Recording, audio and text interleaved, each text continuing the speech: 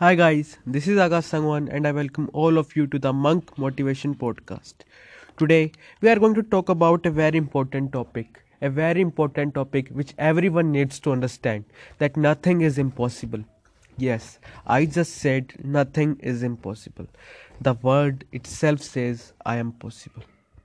Guys, you need to understand that it's the people around you, it's the society around you and your own thoughts which makes things impossible for you, due to which you set very small goals and achieve them very soon.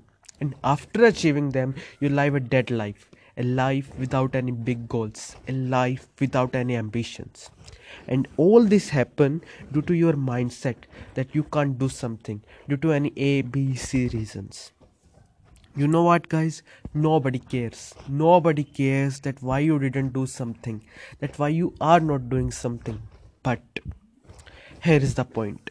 If you do something big, even after a lot of problems, then you will be an example for this society, an example which will motivate this world, an example which will motivate everyone after hundreds and thousands of years. Let's take example of Vilma Rudolph. Vilma Rudolph was the world's fastest runner in 1960. Vilma born in a very poor family. At the age of 4, she suffered from pneumonia and scarlet fever, due to which she got a very bad disease named polio. At that time, she couldn't even walk without the help of braces.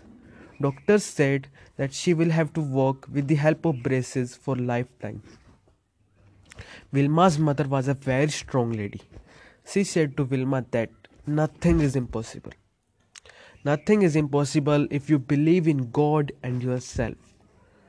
So, Vilma decided that one day she will be the world's fastest runner ever born on this planet. Then, even after several warnings by doctors, Vilma stopped using braces. At the age of 13, she participated in a running competition first time ever and got last position. She participated again and again in such kind of competitions until she got first position.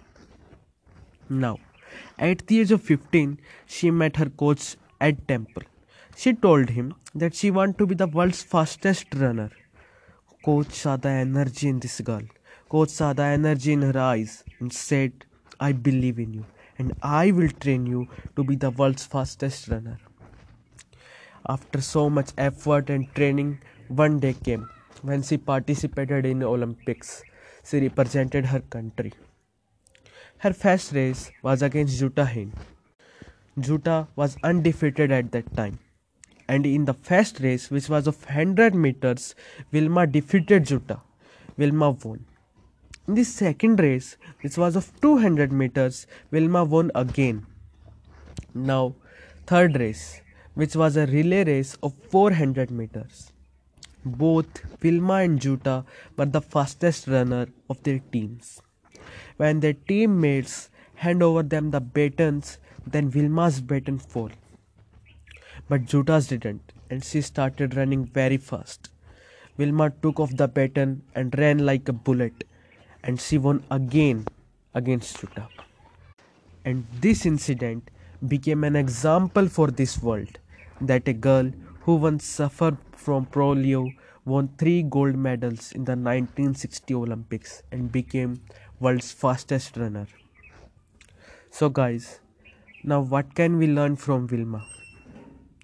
We learn from her that true winners are not who win, but true winners are those who win even after several problems. They win due to their self-belief in them and God.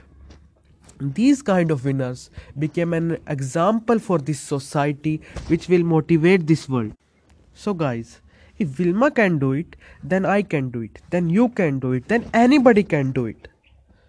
But what we need to understand is that we just need to have self-belief and constant effort. We just need to hustle and learn. We just need to learn from our mistakes. We just need to visualize our dreams. And if we do it regularly, then nothing will be impossible for us. We can achieve anything we want. So that's all for today, guys. Today, you guys learned that nothing is impossible.